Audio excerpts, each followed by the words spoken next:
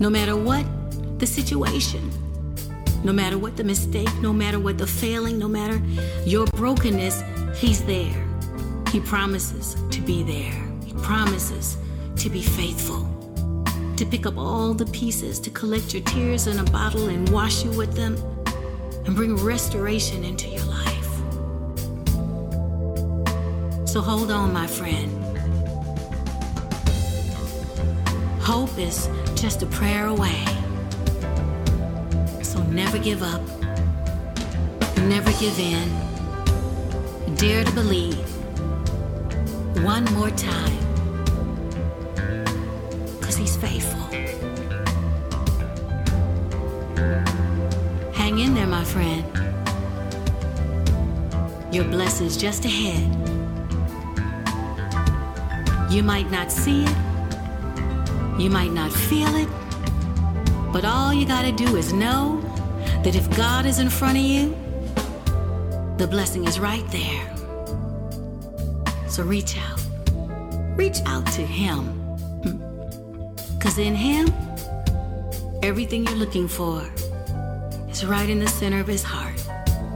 And all you gotta do is run into the center of it and let Him surround you with His goodness and His grace and His mercy. He just keeps pouring it out fresh every day, waiting for you to receive it. So walk with open hands. Be willing to receive. No, you don't deserve it. None of us do. But that's why Jesus came. To bridge the gap between you and God and give you everything you don't deserve. His love, His mercy, His grace, His goodness, His blessings. All of your dreams come true. It's not about you. It's about what He wants to do in you to glorify Himself. Yeah, He wants to show off. He wants to use you and to show out, to show the world who He is in your life. So, have faith. Open your hands. Open your heart. Epitha. Be open. Believe. Know that His love overcomes everything in your life. So stand fast and trust Him. Trust Him to bring you through whatever it is that you're struggling with right now. 'Cause He's faithful, my friend. I know. I'm a living witness. You can be too. Hello, I'm Michelle McKinney Hammond, and welcome to Life Talk. We've been talking about how to make your life work, or how to build the life that you want to live in. And so we've been talking about the different pillars that it takes to make your house or your life strong and hold it up in the right way, to support all the other things that you want to add into your life. We've talked about faith, we've talked about health, and today we want to look at your profession.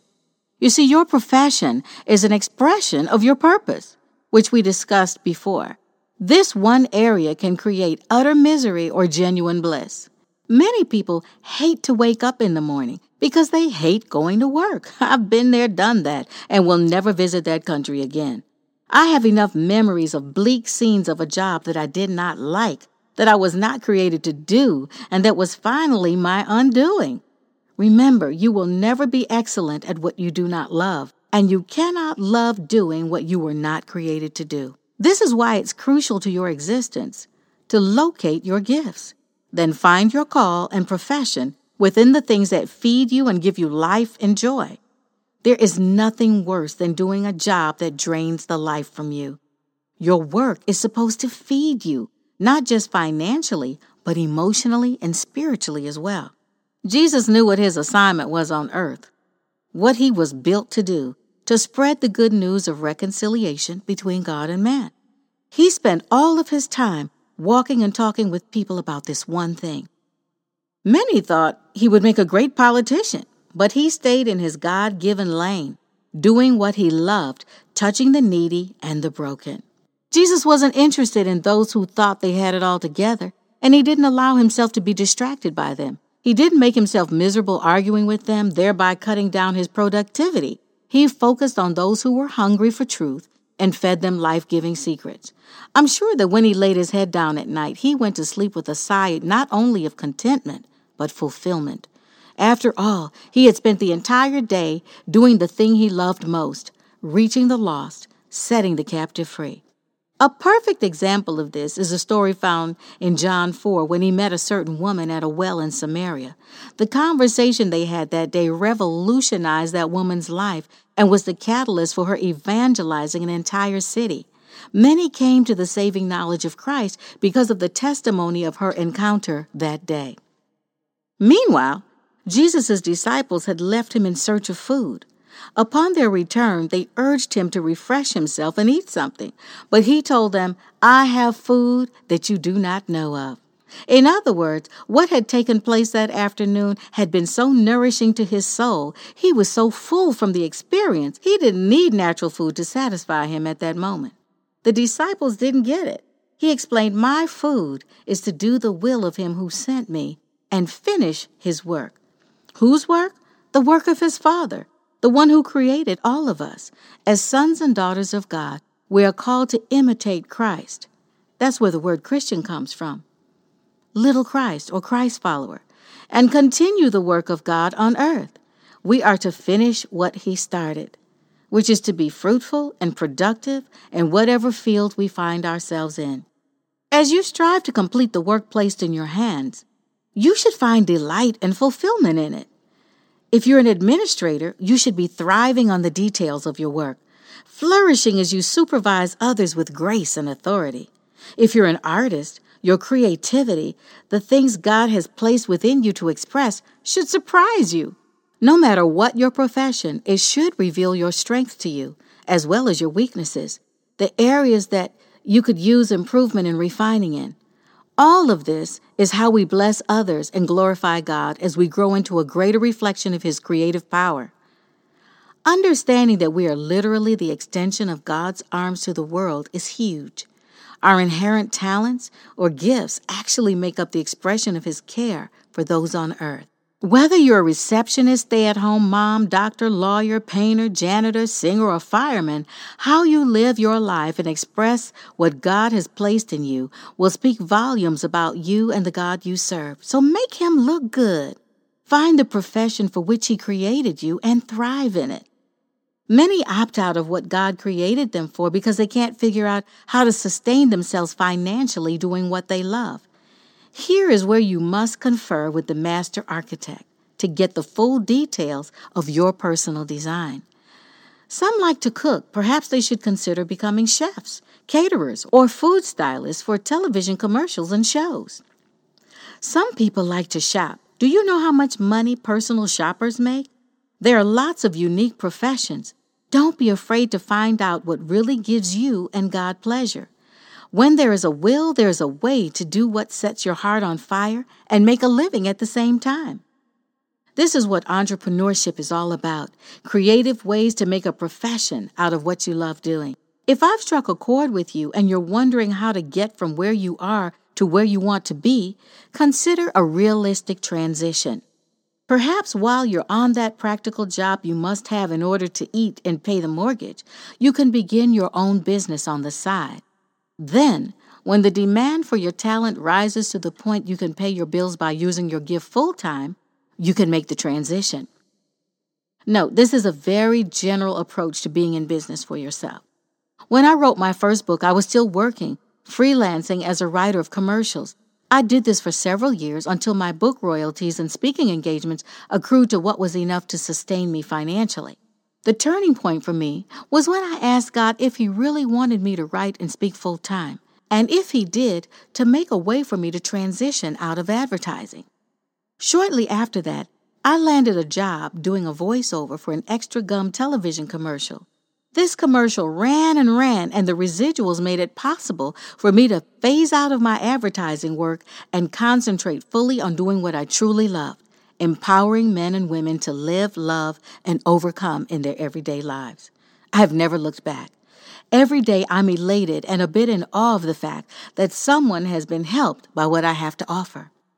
I have to say, at the end of the day, what I do feels like a big box of goodies that God gave me to enjoy. Yes, your profession should be a pillar that supports you financially, but also emotionally and spiritually. If you don't feel great about the work you do, it's time to find something new, something more in keeping with what God made you for. If you're not enjoying yourself, the quality of your work is slipping. I can tell you this from experience. And you may not be the only one who's miserable. Your employer is probably just as, if not more, miserable than you. End the torture for both of you. If you long in your heart of hearts to be somewhere else doing something else, own that fact. Consult the master architect for building instructions and find a profession that fits your gift and go for it. By now you must be saying, "That is just the problem, Michelle. I don't know what my gifts are." Let me help you with that. I say it in practically every book I've ever written. Your gift is a thing that everyone around you celebrates, but you take for granted because it comes so easily to you. That's why it's called a gift. Everyone can't do it the way you do it. It's something you love doing. It's how you express yourself. This is the thing that you'll be excellent at, and it will be your entree into where you really want to go. Your gift will make room for you and bring you before great men. Great men are always willing to applaud and pay for excellence. A hint to your profession is what gets a rise out of you. What makes you excited or even angry? What makes you put your hand on your hip and say somebody ought to do something about that? That somebody is probably you.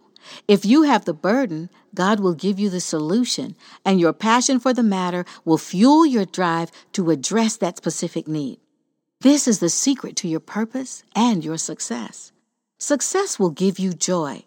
Nothing is more delightful than being able to make a living doing what you love. It almost feels criminal, as if it shouldn't be possible to have such a great time in life. Now take that gift and use it. Channel what it has to offer to bless others and prosper yourself. When a gift is used to benefit more than the recipient in the form of your profession, life works for everyone. That is called living a life worthy of your calling.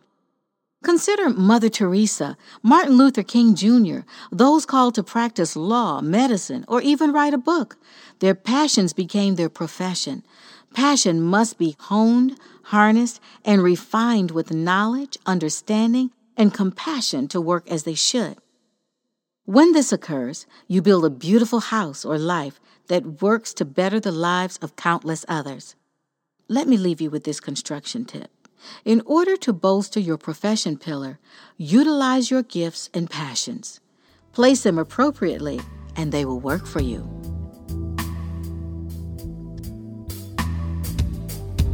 Thank you so much for joining me today. I'd love to address whatever is on your mind on a broadcast. So why not email me at lifetalkmmh@gmail.com. Oh, and make sure you subscribe to my YouTube channel at Michelle McKinney Hammond. Like my fan page on Facebook at Michelle McKinney Hammond. And follow me on Instagram and Twitter at McKinney Hammond for even more inspiration. For your goodness and your grace and the wonders of your ways and the miracles you constantly amaze.